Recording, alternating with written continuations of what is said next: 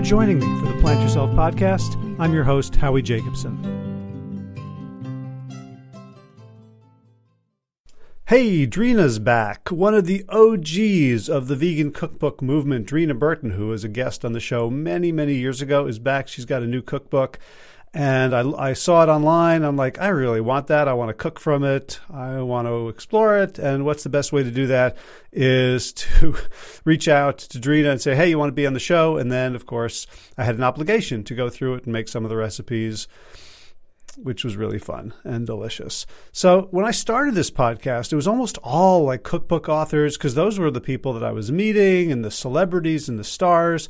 And as you know, if you've been following the show for these many years, I've branched out into, all aspects of plant-based nutrition, plant-based living, healthy lifestyle, environment, sociology, behaviorism. It's gone all over the place. Basically, everybody I can think of that I want to talk to, I will try to find a reason to get them on the show. But it's nice to return to the roots every so often. There's still some cookbook authors that I just love to connect with. I had Nava Atlas on the show recently. Whenever Kathy Hester comes out with something new, or the Campbells, Kim Campbell from Plant Pure. And Drina is another one. Her cookbooks were kind of my guide when I was starting out, both eating vegan and healthy, and also trying to proselytize the deliciousness to family, friends, and neighbors. So here we go. Without further ado, Drina Burton, welcome back to the Plant Yourself podcast. So happy to see you again. Thanks, Howie. Yeah, as you said, it's been a bunch of years, 5 or 6 since you were on. You been up to anything since then? Yeah, nothing. Just another few books. Yeah. Yeah, no more kids, just books. So I'm trying to remember. I think we talk about the family's cookbook last. I believe that is the last time I spoke with you. And then I did 2 books in collaboration with Dr. Barnard in between that book and this new book. But I think that was when we chatted. Yeah. Okay. So you mentioned in the introduction to your new book, which is Drina's Kind Kitchen, that the family's book, let me see what it says exactly. I got it. Plant Powered Families was the first cookbook with oil-free. Right. So I found myself because I've been a fan of yours from way back when you were one of the only vegan cookbook authors. Like your book started colonizing my shelf and moving like Moosewood and Laurel's Kitchen and sort of my, the Tastahara bread book. There's vegan stuff. Yeah. And your books have evolved, and I guess you have evolved over the past, was it 20, 25 years you've been doing this now? Yeah. Writing cookbooks for over 20 years. Yeah, definitely evolved. Yeah. Yeah. So take us through, what's the arc been like?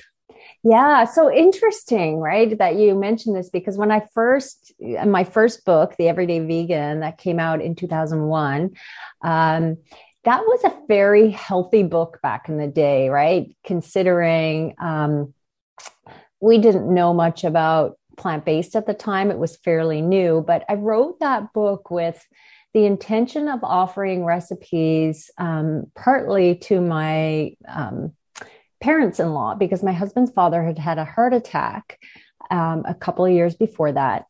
And his doctor recommended Dr. Dean Ornish's program for reversing heart disease, which was largely unheard of. We are from Newfoundland, and we were in a small town. And so not only was it, over 20 years ago and not much was known about plant-based, we were also in a very remote, small area that, they would have caught on to the whole notion a little bit later than, in larger centers. So it was rather a radical idea at the time. And his parents came to us. We had already been eating vegan for a few years then, and said, how do we do this? So I'd always enjoyed scratching down recipes and kind of muddling my own way through the kitchen. and thought, okay, this is the time to put pen to paper and create some recipes. So that book was actually fairly healthy. And the oil that was in it was quite minimal because I knew they needed a very low fat diet, and almost no fat, really, right? Like low to no fat for disease reversal. It's very, very low. And so I'd make muffins with, say, like a tablespoon of oil or something like that. So that was a fairly healthy cookbook. And when vegan started to grow at that time, it was still very, very early. There was much more focus on trying to create everything to be as indulgent as possible, right? And to mimic everything that was out there that we wanted to show that, hey, we can have this and it's still vegan. And let's show them how to make the most delicious desserts and, really luxurious food. And so my work, I think, was really sort of in the shadows at the time because it wasn't in that framework of being just a little bit richer and indulgent. And then my next book, Vive la Vegan, came out after our first daughter was born. I then worked on the second book, which I felt like I was growing in my own repertoire of ingredients in terms of how many different grains I was using and learning about new beans and just kind of digestibility of foods. And so in addition to the recipes in that, I included information about introducing food to babies and toddlers on a vegan diet. And it was a very non-allergenic or low allergenic kind of basis. And so that was that book. And then my third book came out, Eat, Drink, Be Vegan. I think you knew that book. Yeah. Yeah. Yeah. But your second book, like at that point, were you now thinking of yourself like a professional cookbook author? Not really. No, I still very much was, in my mom mode, right? Like that was first and foremost in my mind, mom mode. And really, I was making very little money with my books, and social media was not on the scene. Blogging wasn't even blogging. I remember I started my first blog, which was Blogspot. I don't know if you remember that kind of framework. I do. Blogging. Okay. And so I remember starting a blog on Blogspot in 2005, and that was just after Vive la Vegan came out. So I was, I guess, considered a professional cookbook author, but in my world, I was just kind of, doing a hobby thing. Right.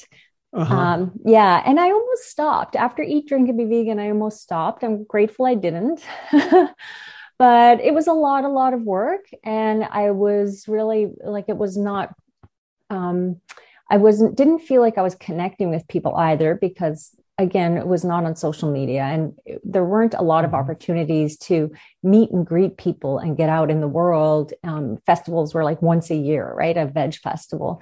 And in terms of income, I was really not making very much, like I said. So, but I continued on with then Let Them Eat Vegan, or Eat, Drink, and Be Vegan was kind of like a little more celebratory. It included like some more party fare and a little more different cuisines and a whole chapter on hummus, which people really loved. And then Let Them Eat Vegan. I love the recipes in that book, but that book doesn't really showcase how beautiful those recipes are. It wasn't produced the best, the publisher I had at the time, but lots of depth of flavor and different cuisines again, and really kind of exciting dishes in that book, and a lot of gluten-free options for people. And then I moved into oil-free cooking with Plant-Powered Families. And I did a couple of ebooks as well. And then 2 books with Dr. Barnard, The Cheese Trap and the Diabetes Reversal Cookbook. But my own solo project, that was my first oil-free book, was Plant-Powered Families. So I kind of, like you, grew with it, learned from some of the experts in the field, the doctors, the leaders, and realized that, oil, because for a very long time, we were told it was not just okay, but very, very necessary, right? To cook with oil or add it to our foods. I used to use it in my kids' food a lot, and they always had oil-stained shirts, right? Because when you get oil on clothes, it's very hard to get it out. And then, just kind of, I kind of went back to my roots, I guess I'd say, with Plant-Powered Families and very wholesome foods. But along the way, like with 3 kids and wanting to just make cooking very accessible, not just for me, but everyone. I really learned how to streamline things and cut out certain steps, make the processes a little bit easier, and really deliver recipes for people that could be done, as efficiently as possible, right? Either using the food processor, getting everything in that, or doing everything in a casserole dish, kind of like cutting out steps for people. And I continue in that theme with Drina's Kind Kitchen. Mm. So when did you like turn pro in your mind? Probably with Plant Powered Families, truly. So it's like 2015. So like yeah. 15 years after you started, Yeah. you're like, okay, this is the thing. Yeah, I caught on. Well, I moved publishers with Plant Powered Families, and the first my first 3 books I was with a Canadian publisher, and I liked working with them. But I felt like it was time to kind of explore my options. And I had heard some good things about this other publisher that I moved to with Let Them Eat Vegan. I did not have a great experience, and then went with Ben Bella for Plant Powered Families. They also did the China study, and have absolutely had the greatest experience with them. And, it's more about for authors, it's a whole lot more than your royalties. I mean, yes, that's important. You need to earn a good living for what you're doing. But books don't really sustain people in terms of income anyhow, right? Unless you have a really, really huge selling books. They're kind of a limb of your work, right? You do other things to earn revenue around the book. So for authors, it's really important that you open that book and just really love how it came together. And with Plant Powered Families, that's how I felt. I just they did a beautiful job. Everything's photographed. It's aesthetically pleasing, and it connected with people. And that was important to me. So that's, I think, when it felt different. Mm. Yeah. So when you started writing, it sounds like you were kind of writing in a vacuum. Like Yes. You were putting this stuff out there, and there was no social media. You weren't clear how much was selling, like what the impact was. What was the impact of social media on the evolution of your work? Such a good point. Yes, I feel like it was that connection with people. And I mean, social media has all its pros and cons, right? But the huge pro is knowing that you are connecting and helping people on their journeys. And I'd hear from people, and some days I might have a bad day and put a post up, and wow, have this outpouring of support. And I thought, wow, this is significant. So as much as we can be, too pulled into social media at times and be distracted by it, it certainly has allowed us to bring support to one another when we're in these areas of life that are not the norm, right? And we're working on lifestyles or trying to change our habits and things like that. That support's really important. Yeah, it seems like it allowed this subculture, among many others, to flourish, to allow all the weirdos to find each other. Yes. And it seems like in the 90s and earlier, if you wrote a cookbook, you were hoping it was going to get picked up. New York Times, Bon Appetit was going to do a spread on you. Like there was there was a lot of gates and filters to have an important cookbook. And now all of a sudden you have an important cookbook, but it's only important to 1% of the population, and no major news outlet would take the space to cover that. Mm-hmm. And so now all of a sudden you have a niche. I'm curious, what were the kinds of feedback and messages that you got as you entered, I guess it was Facebook and the blogosphere at first, that told you that your work was important in the world?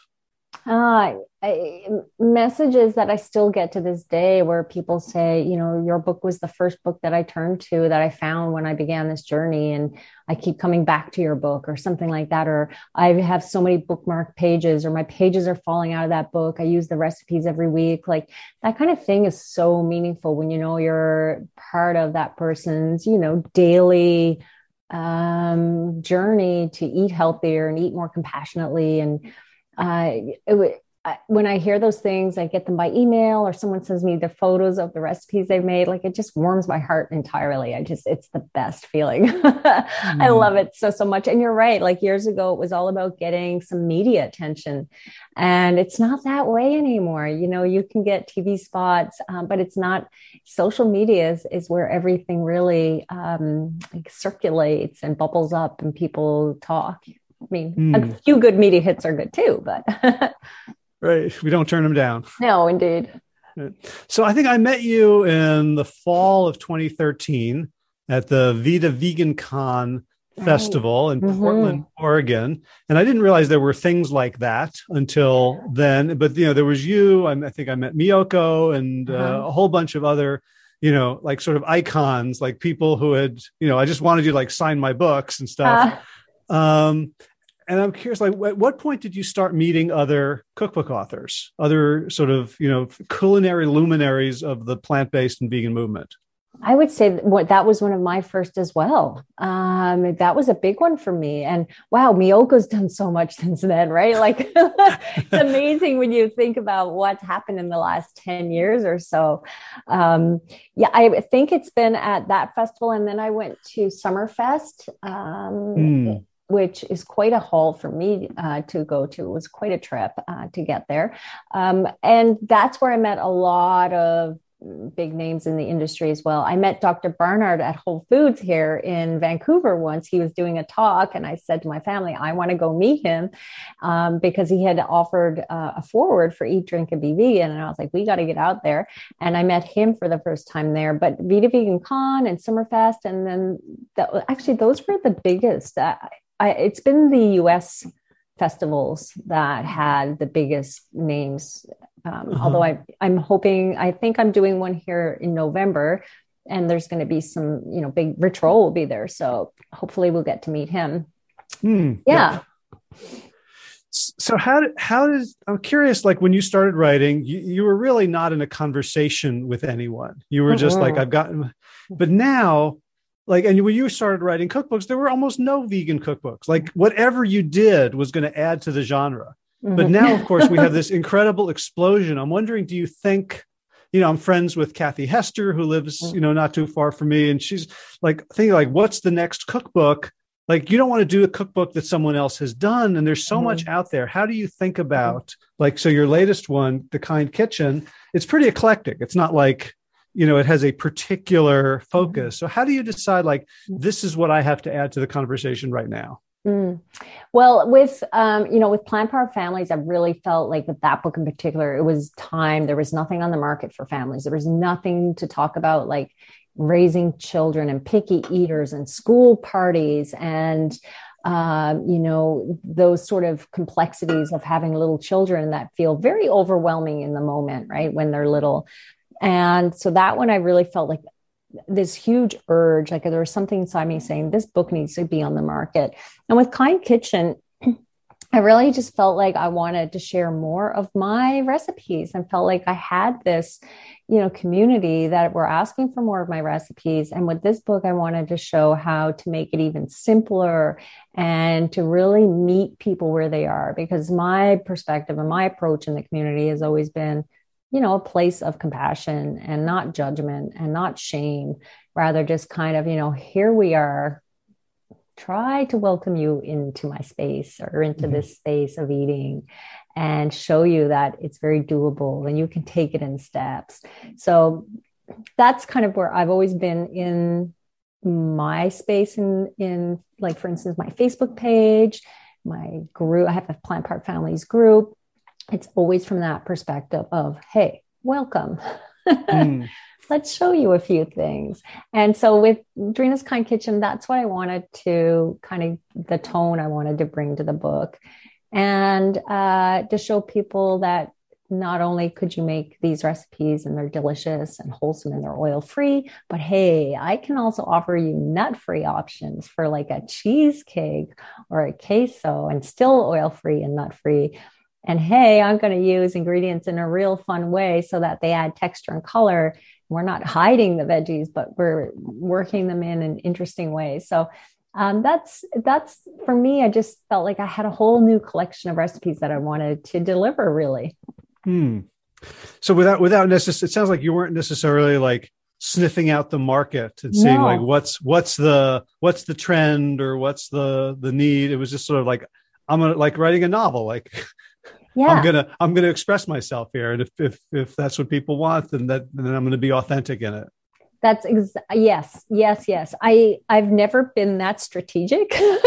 Perhaps I should have been, but it's never been because I develop recipes very organically. Like I'm in the kitchen. I'm like, oh, I have this idea. I want to work on it, and then it becomes a recipe, and then I build on that. And so usually I'm building a collection of different types of recipes rather than saying I want to do this book and I'm going to focus on what needs to be done for that book. I do have a couple of ideas in mind for like a possible book in the future, but we'll see. It's just Mm. ideas that are bubbling. Uh-huh. One thing that occurs to me is like when you talked about like coming out with these recipes that are sort of, kind and non-judgmental and welcoming of anyone in the community, like the front lines of veganism have really shifted Mm. from, like where would people see vegans? They would see them like protesting. Mm-hmm. And now the vegans they see are offering them delicious food. It seems like a smarter Yeah. strategy. Right, right. Well, yeah, I mean, I've always said if the food is served and it's delicious and satisfying, no one's ever going to say what's not in it, right? They're Yeah. not asking what's not in it. It's just delicious food. And I agree, there's been a very big shift in perception and it was due, we weren't all living that way. I mean, I remember when my first book came out and we were doing I was doing a cooking segment and we were flown to Toronto at the time. That was a big deal, right? Now everything's Zoom. It's great. I did some cooking segments, one in LA, one in Chicago. It was all from my kitchen. It was fabulous. But the cab driver was talking to us and he was saying he was vegetarian. I was like, oh, cool. I said, we're actually vegan. Do you know what that is? And he's like, oh yeah, that's very radical. Uh-huh. And I'm sitting in the back seat with my husband and our 6-month-old baby, looking just as every day as everybody else, which is partly why we called the book the Everyday Vegan, because I felt I was fairly every day. But that was the perception for sure, and it's shifted now. It's like you wouldn't know who's vegan. Everyone, all walks of life. Mm. So given all the cookbooks out there and all the cookbook authors and all the connections, are there like, do you like have other cookbooks? Do you cook from them? Do you use them for inspiration? Or are you like, I don't want to mess my mind up? The latter. Yeah. I'm always impressed by other people's work and I love to look at it for like a beautiful work of art, right? Like, wow, look at this, what they've done. But I don't delve into recipes too much or even want to like get my mind around them because it's so hard to craft out your own piece of work and know that it's yours. You know what I mean? I mean, like, there's like thousands of chocolate chip cookie recipes, right? Right. So there's always variations on recipes and that's part of the work, but you try to stay true to your own craft. So, yeah. So another thing that's changed a lot since 2001 is the availability of ingredients and sort of savviness of like what stuff is. Like I'm sure I didn't look today before this conversation, but I'm sure like you had to explain like what soy milk was or quinoa and where you can get it. Mm-hmm. And so on the one hand, we have this proliferation of healthy options, kinds of produce, sophistication, like, Whole Foods is now a thing and people have Wegmans and online shopping. And on the other hand, we have all the vegan processed food that almost makes vegan, like it almost makes it redundant. Like you could just eat like everybody else and it's getting harder and harder to even tell the difference. How have you navigated that?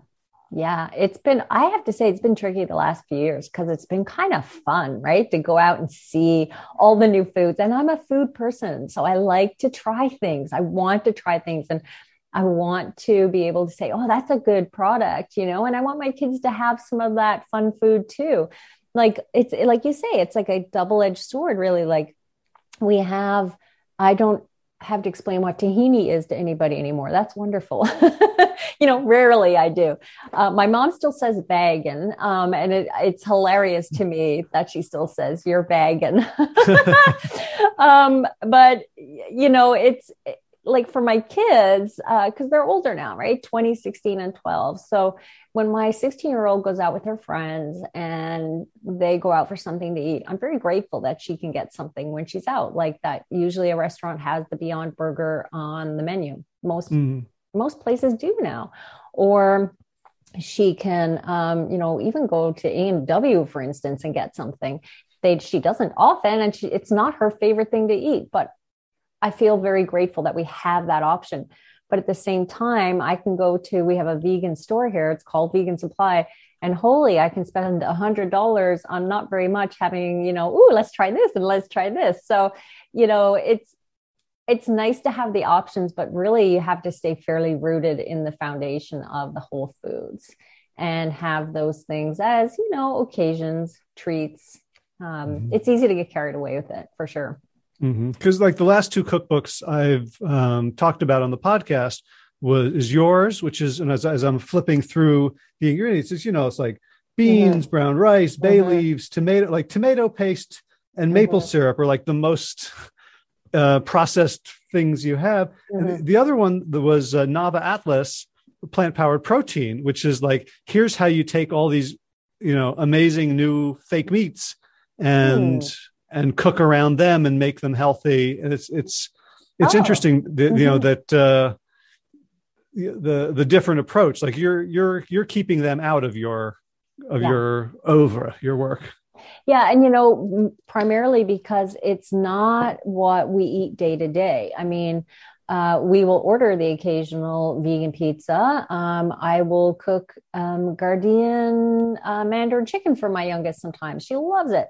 But day to day, we eat the beans and grains. And my husband despises anything that's too meat-like. It really, really turns him off. He doesn't like to, order out. And if he's out at a work function or something and they go to a restaurant, he doesn't want to order that Beyond Burger because it's too meat-like for him. So I don't buy them. And there are a few things I buy that, the kids like, but I don't use them in my daily cooking. So yeah, it's just not part of how I cook. So I just always come back to the beans and grains. And I just think you can make some really cool things with them too, right? It's really fun to take nuts and seeds and grains and beans and turn them into a really delicious burger. And it's way tastier than something that you buy. Yeah. So today, in preparation for our call, I felt like I had to cook. So that's a lot of pressure. So yeah, it was tough. It was hard, but I do it for my listeners.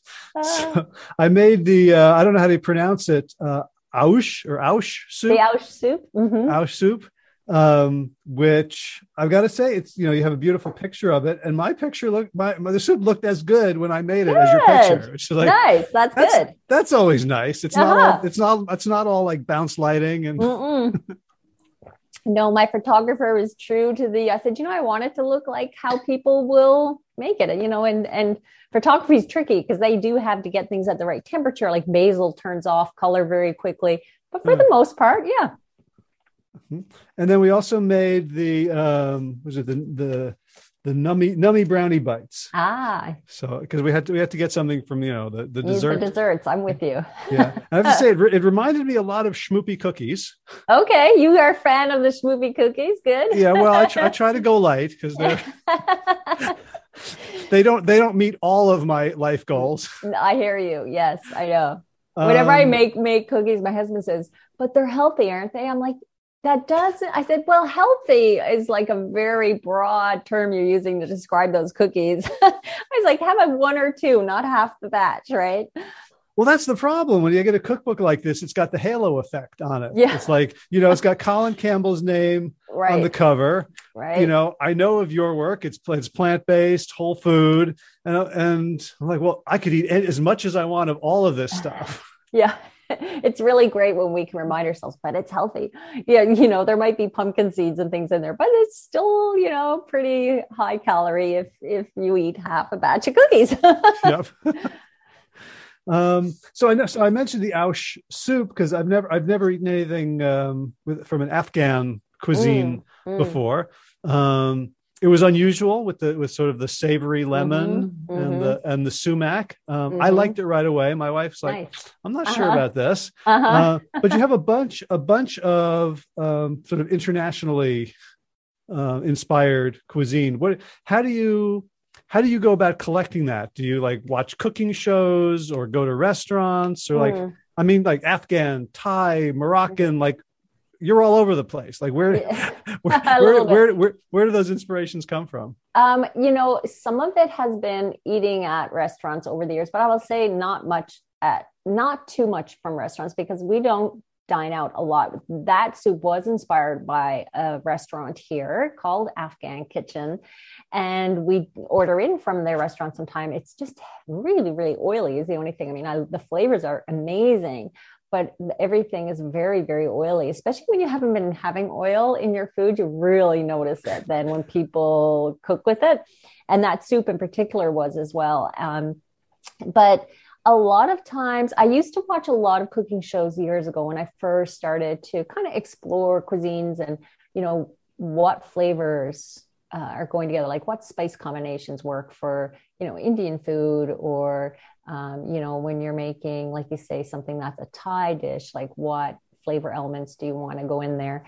And a lot of times I still do a little bit of digging. Like if I want to do a Moroccan recipe, I'll just Google like Moroccan spices and get an idea of sort of the flavors, or because sometimes I might feel I'm missing something and I'll do a little search. I'm like, oh, I'm going to try this in the dish. So I'll do that kind of thing. But I used to love the cooking shows from years ago that were real cooking shows. Now it's all, competitions. I used to love the cooking shows years ago from, Food Network Canada and in the US. And they were very instructional and used to teach a lot about ingredients themselves. And I found that very helpful. So who eats all your mistakes? Oh, the family. I've learned that if I put guacamole on anything, they'll eat it. That always works.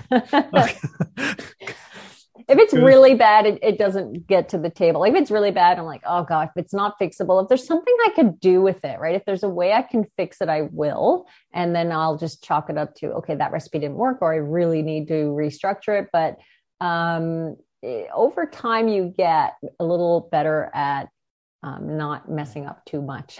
I'll say that. So what's your process for vetting a recipe for a cookbook? So I guess it starts with you tasting it, then your family, but does it go through other layers? Do you have, fans and editors and other bloggers?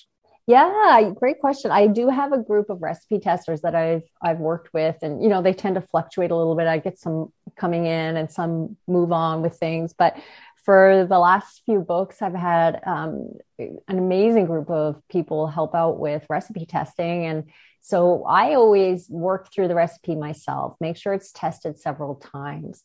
And then once they're done, and I feel like they're the way I would blog them, for instance, fairly complete in instructions and ingredients and accurate, then I bring them to my group of recipe testers and they work through them as well. And then they come back with, either there was too much salt for me, or maybe I needed a little bit more, or, maybe something really handy for me, like saying, hey, it didn't work in my blender. My blender was too small or too big for the batch that you blended with. And so those little things are really helping refining, because I have like a small blender jar on my Blendtec, and that's really handy for sauces and dressings. But if you're using a big blender jar, then that doesn't work very well.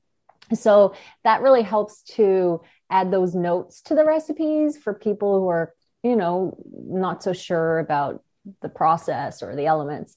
So yeah, I worked through that group. And then even when, like you say, it goes through editing, my editor was making some recipes too. So she didn't have any changes for me though. So that was good. Yeah. How do you get people to be honest with you? I imagine there's some pressure for like, oh, Drina, this was delicious. Yeah.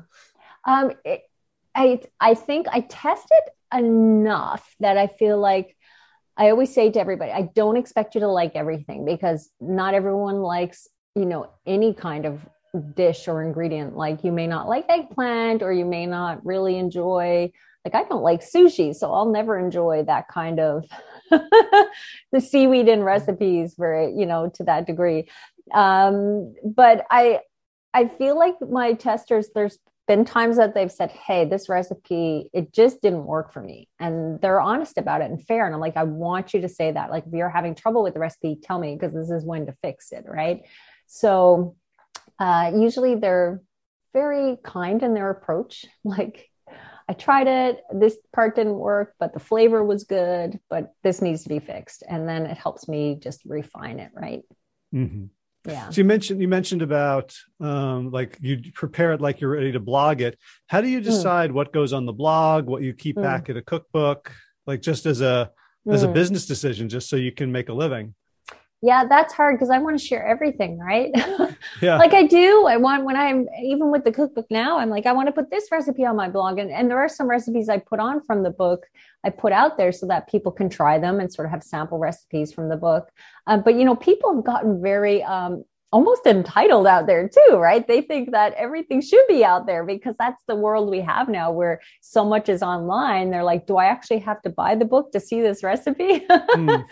So there is some of that out there. It's I try to, with a book, offer, a well-rounded set of recipes. And so I even had an ebook with this. It was a promo ebook. You pre-order the book, you get the promo ebook. That was hard as well, just to select which recipes were going to go in the promo ebook and not in the book. I wanted to put everything in the book. I'm not good at that. I'm a Libra. It's hard for me to decide. Yeah. I go around with it for way too long. But I imagine contractually, Ben Bella says, hey, don't give away everything because we need to make money here. Yeah, totally. Yeah. But they're very also good with sharing a number of recipes, because they know that that's what, if people try one and they love it, that's usually going to encourage them to purchase the book. So, yeah. So does, in terms of like, the book, it's some money, but it's just a limb. What else, what are the other limbs of your business that can support you doing this work for us? Yeah, I'm still working on it. I'm still figuring that out to some degree, but I'm getting better at it. Like, for a long time, I didn't view myself as doing this as like you say, as a career. I felt it was more like a hobby, and I would do a lot of work for free. And then I realized I'm just doing why am I doing this for free? Then offering like these posts for companies when other people aren't doing that. And that comes to be, an issue of like worthiness as well, which is something that I've had to work on over the years. Just that concept of being worthy of being paid to do that work. So that's part of it. Sometimes I do sponsored posts. I don't do a lot of them because I don't affiliate with a lot of brands. I have to really love a brand and company to affiliate. So I do have some affiliate brands that I work with. And if someone, for instance, buys a blender, I get a little kickback on that. Not a lot, but it builds over time. I do my ebooks as well. So that helps support my work. And if I ever run a promotion on the ebook, I get a little extra sales with that. And I have ads on my blog, which I would rather not have. And hopefully in time I can remove them. But right now I need them. It's part of the cost of running the blog and paying for my time to put recipes on there and answer questions and be social, right? And be out there for people to interact with. Gotcha. Yeah. So I'm curious, you mentioned earlier about, you met Dr. Barnard at a Whole Foods and, Dr. Campbell wrote the cover blurb for the book. It's like, for me, meeting these people it was like my heroes. Like, actually, I'm curious, like, how was it for you to not just, to meet the blogosphere and the culinary people, but like at first you weren't that attuned to the vegan, the plant-based health world, and gradually you become more and more aligned with them. And you write in the introduction about reading the China Study, I think probably 2010 or something like that, like 5 years after it came out. And like, how has meeting and becoming part of that, the health community, influence, first of all, like you and your family, but also your cookbooks and your cooking? Yeah, I met, like, I think some of those people at that Summerfest, and it was the first time I realized that this was really a big deal. Like, these doctors are really, really respected and known in the field, Dr. Greger and Dr. Bernard. And I still haven't met Dr. Campbell. It's kind of on my bucket list, my big dream to meet him. And I haven't met John Robbins. I understand he was one of your sort of bucket list people, right? When you were starting your podcast, you really I started the podcast. So I have that was for him. Right, exactly. So that was, it was huge for me to have a forward from him, because that was such a pivotal book for me. And Dr. Campbell was kind of like, he's sort of like dear in my heart. I would love to meet him. I have like a lot of reverence for all the work they've done and continue to do, how much they are providing for the community. And it's definitely influenced my family too, because I'm creating food in line with the work that's being done. Do you know what I mean? Like moving from eating certain foods and ingredients and removing oil and keeping on a whole foods path for our family. Yeah. Have you had to navigate the politics of that? Because even at Vita Vegan Con, I realized that there were a lot of vegan bloggers who were very sort of, urban, goth, ethical vegans who felt like talking about health was just going to turn people off. Mm-hmm. And then the goal was, if people are eating, vegan mac and cheese, hot hamburger, deep fried meals, that's better. And if you say, well, no oil or low oil, that people aren't going to like it as much. Did you find that you had to navigate that and kind of figure things out? Yeah, I remember that. I actually remember returning from that. It's interesting you bring that up. It's sort of like a mind rush. I remember returning from that conference and writing a blog post. Am I healthy enough? Am I vegan enough? Because it felt like either if you were on the health path to being vegan, you weren't quite vegan enough. And if you were on the ethical side of vegan, you weren't seen as healthy enough. And it was kind of like, why can't we just be okay with, sort of accepting both sides, right? Like, you can approach veganism from a health perspective. It doesn't mean that you don't care about the ethics at all. In fact, it usually means that you're learning about it along the way, and you can approach it from an ethical standpoint. And usually you're going to have to care about the health side of it, or it's not going to be sustainable for you. Right. There's both aspects. I definitely did. I felt like I wasn't sure where I was for a while, because my books came out and vegan was always in the title. The Everyday Vegan, Vive la Vegan, Let Them Eat Vegan, Eat, Drink, and Be Vegan. And then my next book was Plant Powered Families, and now Kind Kitchen.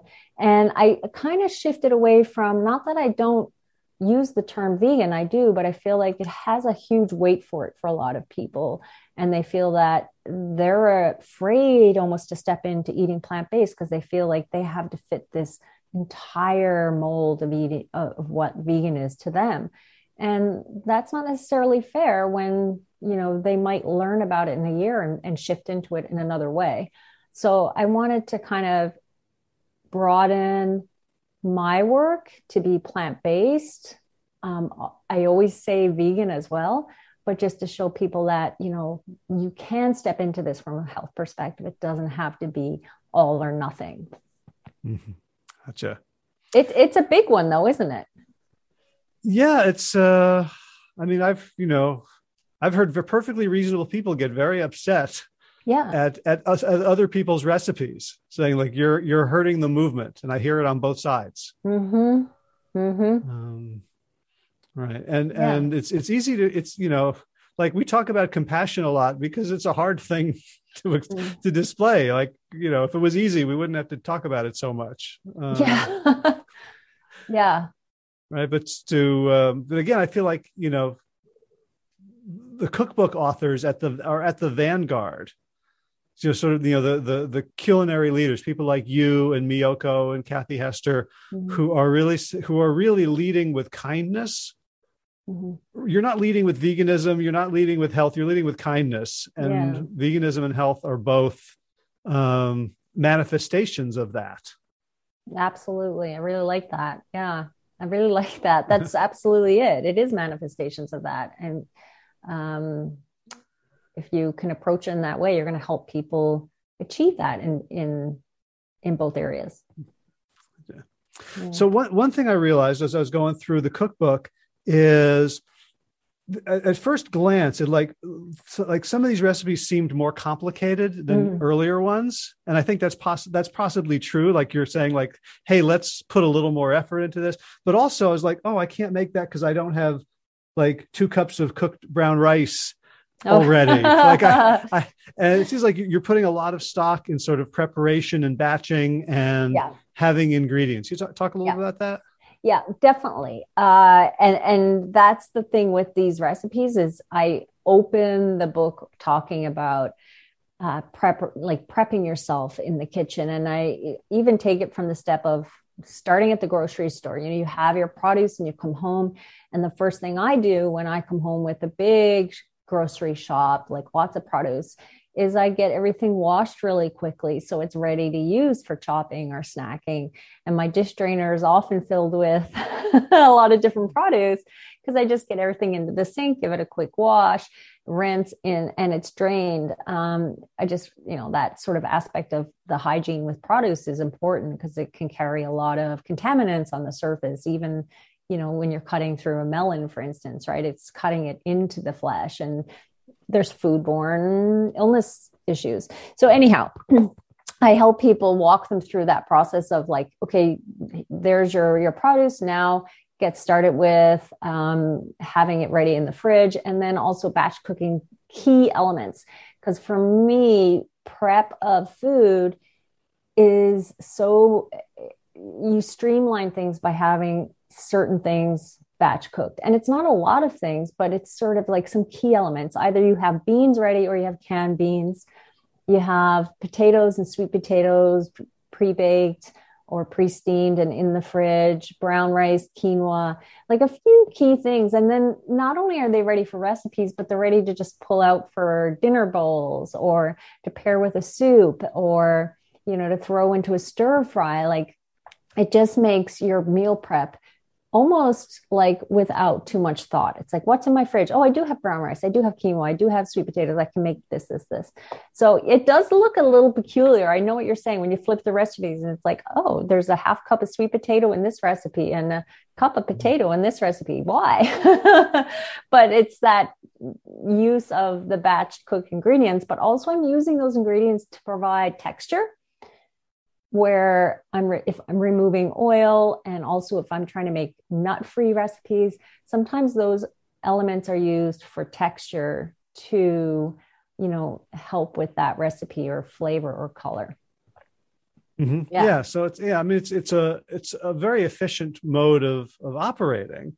Like when I write an article, if I have to go from like nothing to finished article in a day, it's much harder than if I say, okay, today I'm going to spend 10 minutes brainstorming a topic. Tomorrow, I'm going to do a little research. The day after that, I'm going to write an outline. And the fourth day, I'm going to write it. Mm-hmm. Like it takes a lot less time and mental energy than if I were to just do all those things in one step. Yeah. So just, having the stuff on hand. Like, I mean, I'll out myself. There are plenty of days I'll open the fridge and go, wow, look at all those condiments.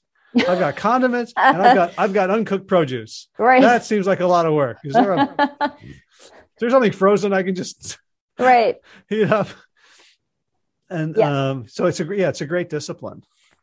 Yeah. And it just becomes like another part of your life. Like it just becomes kind of like getting dressed in a way or brushing your teeth, like these things that diet is very much a habit. Like you get into habits with food. And so if you can batch prep a bunch of sweet potatoes every 5 or 6 days, or, depending on how much you eat them or how big your family is, but also, we had teenagers. And so for them making meals, it's they would be very much more at a loss as well if they couldn't reach in and grab those elements. So like my daughter Bridget, who's 16, she makes her lunches for school, and I always see her pulling out quinoa, cooked sweet potatoes, tofu that I've marinated and pre-baked, and it's in the fridge. So like for them to eat healthy and not always reach for those processed things, it's having those things there for them too. Wow, you just blew my mind with the idea that you can marinate and pre-bake tofu and not eat it right away. You make a lot of it. That's the trick. It doesn't last long in this house either. Okay. Yeah. I mean, so like we do ours like in, we got an air fryer. We do it in the air fryer. I'm wondering how how your cooking has shifted with all the appliances, Instant Pot, air fryer. I don't know what the latest and greatest is, but do you use those a lot or rely on them? There are so many. I have a new one that I'm trying out soon. It's almost like a robot. I'm really like blown away by this one that I'm going to be seeing in a couple of weeks, which comes with like a little hub to almost work your way through the recipe. It's almost the thing is with me, when I'm developing recipes, I want to develop them for anybody and everybody, right? So not everyone has an air fryer. Not everyone has an Instant Pot. I do have some Instant Pot recipes in the cookbook, but for some of them, I also offer the stovetop method so that people can do either or. I use the Instant Pot fairly often, not all the time. I still am pretty like old school. I love the stove and the oven. I use them a lot, and I use my my Breville Smart Oven. I use that a lot because it's so efficient at heating up and reheating food. I don't have a microwave. I reheat food in that a lot. And I do have the air fryer function, but I don't use it as much as just the good old oven component of it. I'm a little old school with it, but I do use the Instant Pot, and I wouldn't be without like my food processor and blender. They're like my fourth and fifth children. Yeah, I'd say we have the Breville Smart Oven too. I love the air fryer. It sounds like it's like an airplane on the tarmac getting ready to take off. Right. What do you do in it a lot? What, veggies or for air frying? Well, so like marinated tofu, Mm-hmm. and I find the trick is to preheat the rack so the tofu doesn't stick to it. Right. I'll also just take a bag of frozen cauliflower or broccoli and throw that in air fry. And like, after 8 minutes, it starts getting, the very, very little tips start to blacken, and then you pull it out and it's nice and crunchy. Tasty. Yeah. Okay. Those are and then I don't do I was doing a lot of like potato, like fries and things. Haven't done so much of that lately. But I enjoy when you have potatoes already like steamed or cooked, and then you slice them and put them on the air fryer after that, like second, it's got that double cooking or double baking quality. I do enjoy potatoes that way on the air fryer. Yeah. So we're coming to the close. So I want to make sure we get people excited about the cookbook so they can go get it. First, so it's beautiful, and it's color coded, in that if you're looking at the spine, you can kind of see the different sections, because there's like a quarter inch of vertical color on the side of every right of both pages. So what are some of the recipes, maybe 3 or 4 that you're like really proud of and excited to share? Oh, that's a biggie, but I love it.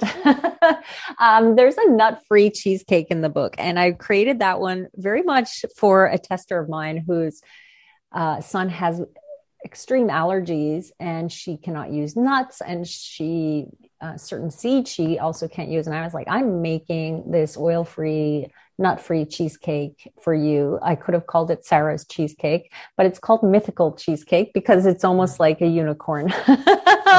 It's like, how do you make a cheesecake without refined cream, vegan cream cheese, or without cashews? There is a little sweet potato in there, which seems to be the magical ingredient in most of my recipes. And I love that one. And I have a holiday section in this book, which is kind of fun because people have always asked, what do you serve at Christmas, or what do you serve at Thanksgiving? And I wanted to offer up really a fairly well-rounded menu with gravy and sides and a main and dessert options. I have a lot of oil-free dressings in the book. The Buddha dressing has been really popular already. People are loving that one. And I really love the curried carrot lentil soup. It's one of my favorites to make. It's really easy. The sweet potato lentil meatloaf, people are loving that one as well. And then I did a version of my home-style chocolate chip cookies that were in Viva La Vegan, and I wanted to make those oil-free, and I have those in the book. So that's kind of like a cool one for me too. Let me look for those. They're called honest chocolate chip cookies. Okay, so apple crust, heavenly custard. The Schmoopy cookies are back. Schmoopy cookies are back. Yeah, they weren't in a book. They were just on my blog before. Oh, okay. Yeah. Honest chocolate chip cookies. Okay, so I see in the chocolate chip cookies you've got something called coconut cream and coconut butter. What are those? How are they different from coconut oil or? Yeah, that's a good question. And people, not everyone wants to make the recipes with the coconut products, which I totally understand, because if you are following a reversal diet, a disease reversal diet, coconut is very much out of your diet because it's just higher in fat.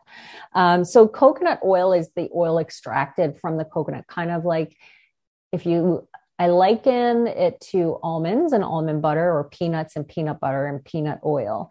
So coconut and coconut butter is like making peanut butter from peanuts. You make coconut butter from coconut. It's the whole coconut that's pureed.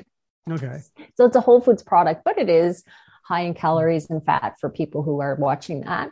And then coconut cream is when you use a can of coconut milk and the cream rises to the top. And so you take that from the coconut milk, from the coconut can to make the cookies. And you could really use milk, just regular plant milk in that recipe too. But the coconut butter is what offers that whole foods fat for the cookies. It's really tricky to make cookies without whole foods fat. You're making muffins if you make cookies without whole foods fat. Uh-huh. They just turn out to be like muffins, which there's some really good muffins in the book too. I just made the Hope's blueberry muffins. I just made a double batch of those this morning because they're our daughters. Our youngest, she's 12, and those are her favorite. I made some of those today. Gotcha. So one more question: the no butter, no chicken. Is that just like butter chicken, or was that inspired by Bob Marley? Oh no, yeah, it's like butter chicken. It's not inspired by Bob Marley. Okay. Yeah, no, it was after a veg event I did. Actually, one of the gals that was helping out with my demo there, and then became a friend and a recipe tester, told me she made this version of butter chicken. And I was like, you know what? I'm going to create a recipe. Like, you kind of inspired me, and that's the recipe I created. And that one's been really popular too. It's really flavorful. And I don't use, like a faux meat. I use chickpeas because I can, and they're great. Awesome. Looks great. It's on the list. Good. So people want to follow you on the internet and social. Where do they go?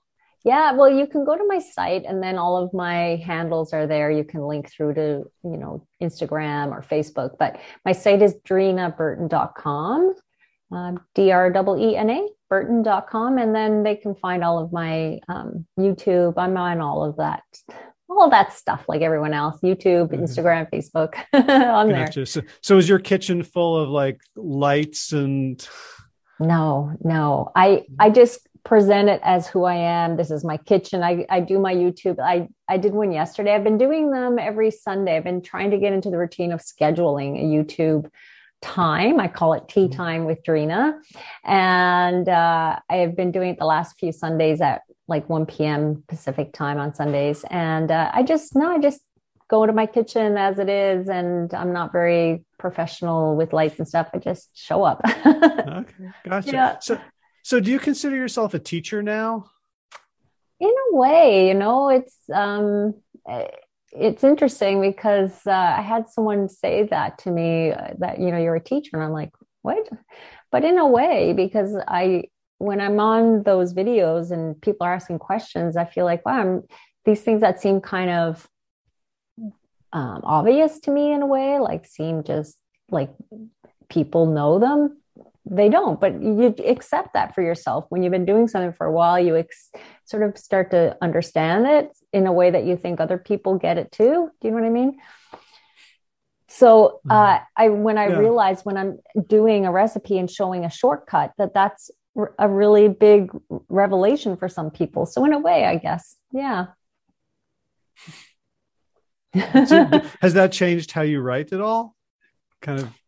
My recipes have always had like notes in them. And that's one thing that people have remarked about sort of, I think, my recipes from the beginning, that like, oh, look, she adds all these like extra notes on the sidebars, which my, publishers have always loved how much, how much text I try to shove into one recipe. They're like, oh my gosh, we need white space. But, but I like to almost feel like I'm there offering suggestions or a little extra clarity on things in the recipes. So I add notes wherever I can in recipes. And that's been something I've done right from book one. Yeah. Mm-hmm. Gotcha. I have one more question. I was kind of debating whether to ask just from a sort of emotional safety perspective, but I know you wrote about in the introduction about some really hard life situations when you were young, some tragedies, and then also about dieting and being overweight. And like you've been at this for 20 years now, and on the cover there's this beautiful picture of you in a sleeveless dress. Like I'm curious about like you and sort of body image as a representative. Like, do you think about that? And, you're 20 years older than when you had your first cookbook. Like, I'm just curious, like how if that runs through your mind. Oh gosh, yes. I mean, when I was doing the photos for that book, I felt very self-conscious in many ways. I was like, oh my gosh, I'm 50. I'm in this arena with a lot of people now who are like 20 and 30. Like it feels like a big deal to, represent this healthy image, right, of being vegan. But at the same time, I feel like I'm at a healthier place than I was many years ago as well. And, like you said, it was a long, sort of hard journey. And in my early years, I did not have like an easy childhood and a lot of trauma there with family deaths and dieting and all of that. And that was the culture then too, right? We dieted. That was what we did in those days, and my mother did. So definitely, and I went through a time with being online. Like I remember first being online, and I would get a lot of comments, or not a lot, but enough that it's stuck in my head. Right, a lot may be 3 or 2, but they feel like a lot when it's something very negative. People saying, "Oh, look, yay, another skinny vegan," or she looks like she's from an Auschwitz camp or something, or oh yay, another flat-chested vegan, like things like that really impact your psyche. Like, wow, that eating vegan, there's that whole notion of, well, you have to look a certain way. Well, you don't. But if you're eating healthy, you're probably going to be leaner. But my body type is very long and lanky. Like that is my body type too, right? If I were to put on 20 pounds, I would still have very long arms and very small wrists. That's kind of my body shape. So I've had to, accept that about myself. But that was hard early on. And I had those comments really were like big bruises to me, because especially when you've already been fairly sensitized to body image, and then you think you look good and you feel good, and people are then shaming you in the opposite direction, saying you're too skinny. It's not easy. Yeah. I'm also imagining, so we have a culture in which like the ideal age is probably like 18. Yeah. Right. And all of us are getting older. And of course there's a way in which we still have all that stuff inside us, and we can look and say, well, I wish I looked like I looked 40 years ago, 35 years ago. But also there's this sense like I know Miyoko just turned 60 and she had some pictures and like, damn, something's working. Right. Like there's something to be said for like, who am I going to trust about how to live a healthy life and look good? A 24-year-old who could live on like, espresso and Kit Kats and pizza and Coke. Right. Or you've at 50, you've kind of earned it, right? Yeah. Yeah, no, good point. I mean, I remember when my my husband's parents were reading the Dean Ornish book, and he talks about in that book how you can pretty much do anything to your body before you're 20, and your body's resilient, right? You can eat whatever you want, and not a whole lot shows up. But when you get past your 30s and into your 40s, that, this is obviously when things, your body does not accept those damages really anymore. So yeah, I mean, you're kind of showing what the lifestyle is. I mean, like I'll be 51 next week, and happy birthday. Thank you.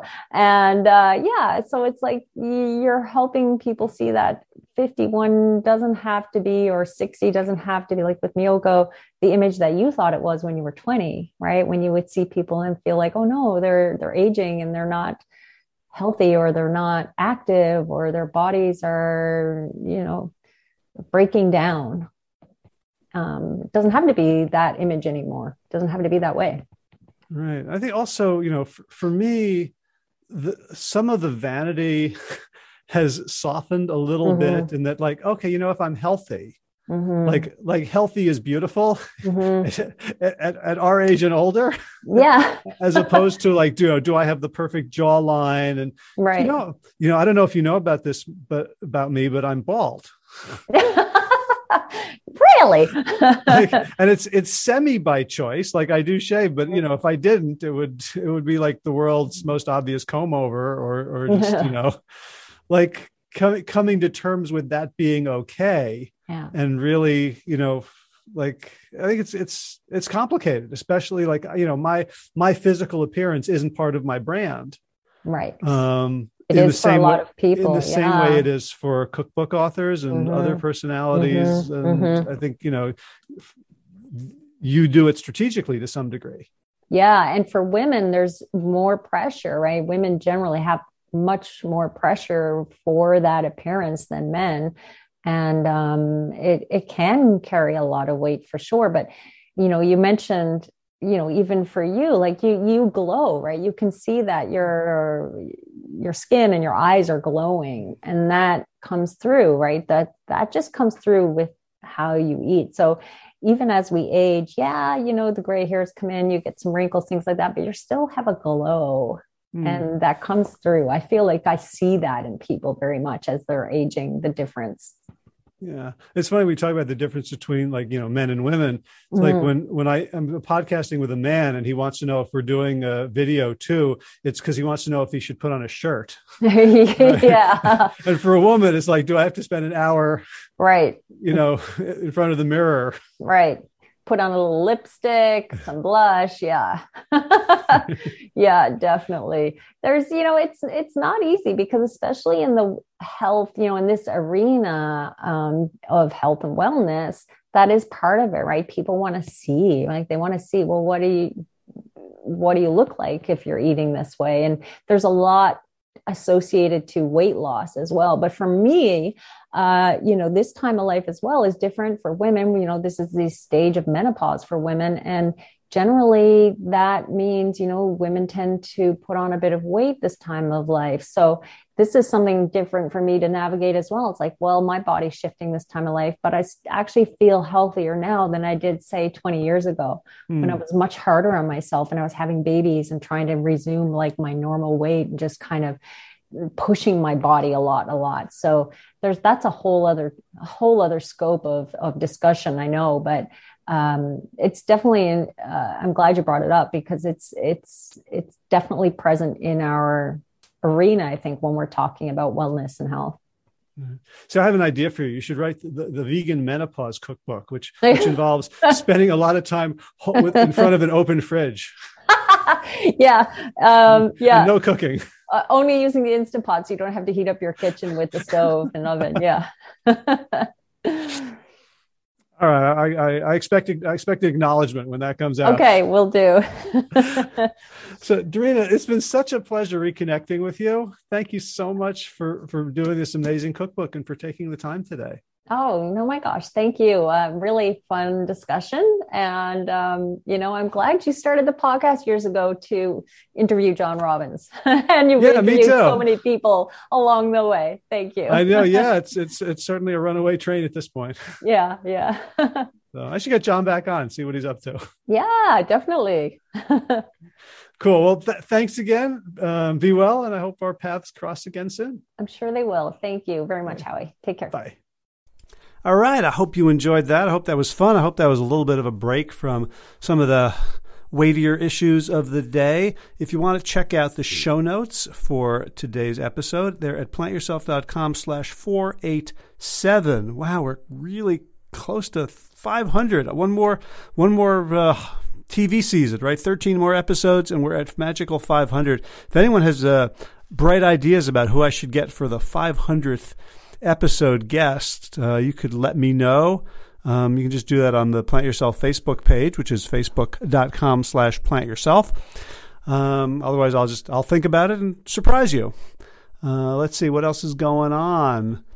Haven't done much gardening. I kind of came down with a cold.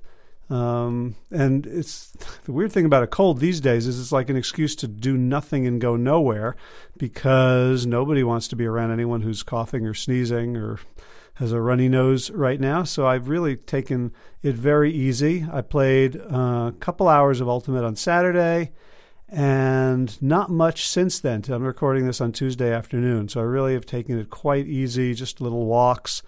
And not even pouring the buckets of ice water over my head right now, just feeling like hot showers are the ticket. Making lots of soup. I made, in fact, one of the recipes from Darina's Kind Kitchen, which is called No Chicken, No Noodle, No Chicken, which apparently is not a reference to a Bob Marley song, but simply the fact that it's chicken noodle soup without... No, it's not what it's called. That's not what it's called. I'm getting confused because we talked about no butter, no chicken. So this one could be called No Noodle, No Chicken, but it did have noodles. I'm babbling and rambling, and if I had more energy, I would go and do a retake, but I don't. So you're just going to have to listen to this. So that's movement news, garden news. Almost nothing's been going on. We've gotten a couple of figs. I actually ate a fig from our fig bush. You can hardly call it a fig tree yet, but that was more than that fig tree was more than a Pyrrhic fig tree, because we finally got a fig, and so next year is going to be even better. All right, with that, I think I'm going to wrap up the live stuff, and we will go to my pre-recorded thanks. All right, time for thanks. Thanks to Will Ridenauer for allowing me to use his beautiful song Sabali Dawn, The Dance of Peace. You can find more of Will's music at his website, willridenauer.com. And of course, thanks to all of you Plant Yourself podcast patrons. Kim Harrison, Lynn McClellan, Brittany Porter, Dominic Maurer, Barbara Whitney, Tammy Black, Amy Good, Amanda Hatherley, Mary Jane Wheeler, Ellen Kennelly, Melissa Cobb, Rachel Behrens, Tina Scharf, Tina Ahern, Jen Filkinovsky, David Bizek, The Mysterious Michelle X, Elsbeth Feldman, Leah Stoller, Alan Christensen, Colleen Peck, Michelle Landry, Josina, Sarah Durkis, Kelly Cameron, Janet Selby, Claire Adams, Tom Franzek, Jeanette Bennett, Gila Cert, David Donahue, Blair Cyborg, Dorona Vizov, Gio and Carolyn Argentati, Jody Friesner, Misha Rosen, Michael Warbeck, Aviva Lael, Alicia Lemus, Val Linneman, Nick Harper, Bandana Charlie, Molly Levine, The Inscrutable Harry R., Susan Laverty, The Panda Vegan, Craig Kovic, Adam Scharf, Karen Burry, Heather Morgan, Nigel Davies, Marion Blum, Teresa Koppel, Julian Watkins, Breed O'Connell, Sharon Hirschman, Linda Ayat, Holm Hedegaard, Isa Tuzinwa, Connie Hainline, Aaron Greer, Alicia Davis, Heather O'Connor, Carolyn Jensen, Sherry Olakoski of Plant Powered for Health, Karen Smith, Scott Marani, Karen and Joe Crabtree, Kirby Burton, Teresa Carell, Kevin McCauley, Elizabeth Rothschild, Ann Jesse, Cheryl Dwyer, Jenny Hazelton, Peter W. Evans, Dennis Bird, Darby Kelly, Lori Fanny, Linnea Lundquist, Emily Iconelli, Levy Wallach, Rosamund McAtee, Dan Picorni, Stephen Leenan, Patty DiMartino, Mike and Donna Kartz, Deanne Bishop, Bilberry Elf, Marjorie Lewis, Tricia Adams, Nancy Sheldon, Lindsay Bayshore, Gunmarie Hagan, Tracy Gullidge, Laura Heaton, Meg from Mama Says, Stacey Stokes, Ben Savage, Michael Kay, David Hughes, Connie Rogers, Claire England, Sally Robertson, Paranganchi. Amy Daly, Brian Tourville, Mark Jeffrey Johnson, Josie Dempsey, Karen Schmidt, Pamela Hayden, Emily Perryman, Allison Corbett, Richard Stone, Lauren Vaught of Edible Musings, Aaron Hasty, Sean Owen, Sagar Naik, Erica Piedra, Danielle Roberts, Michael Lushton, Sarah Johnson, Catherine Floyd, for your generous support of the podcast. That's it for now. As always, be well, my friends.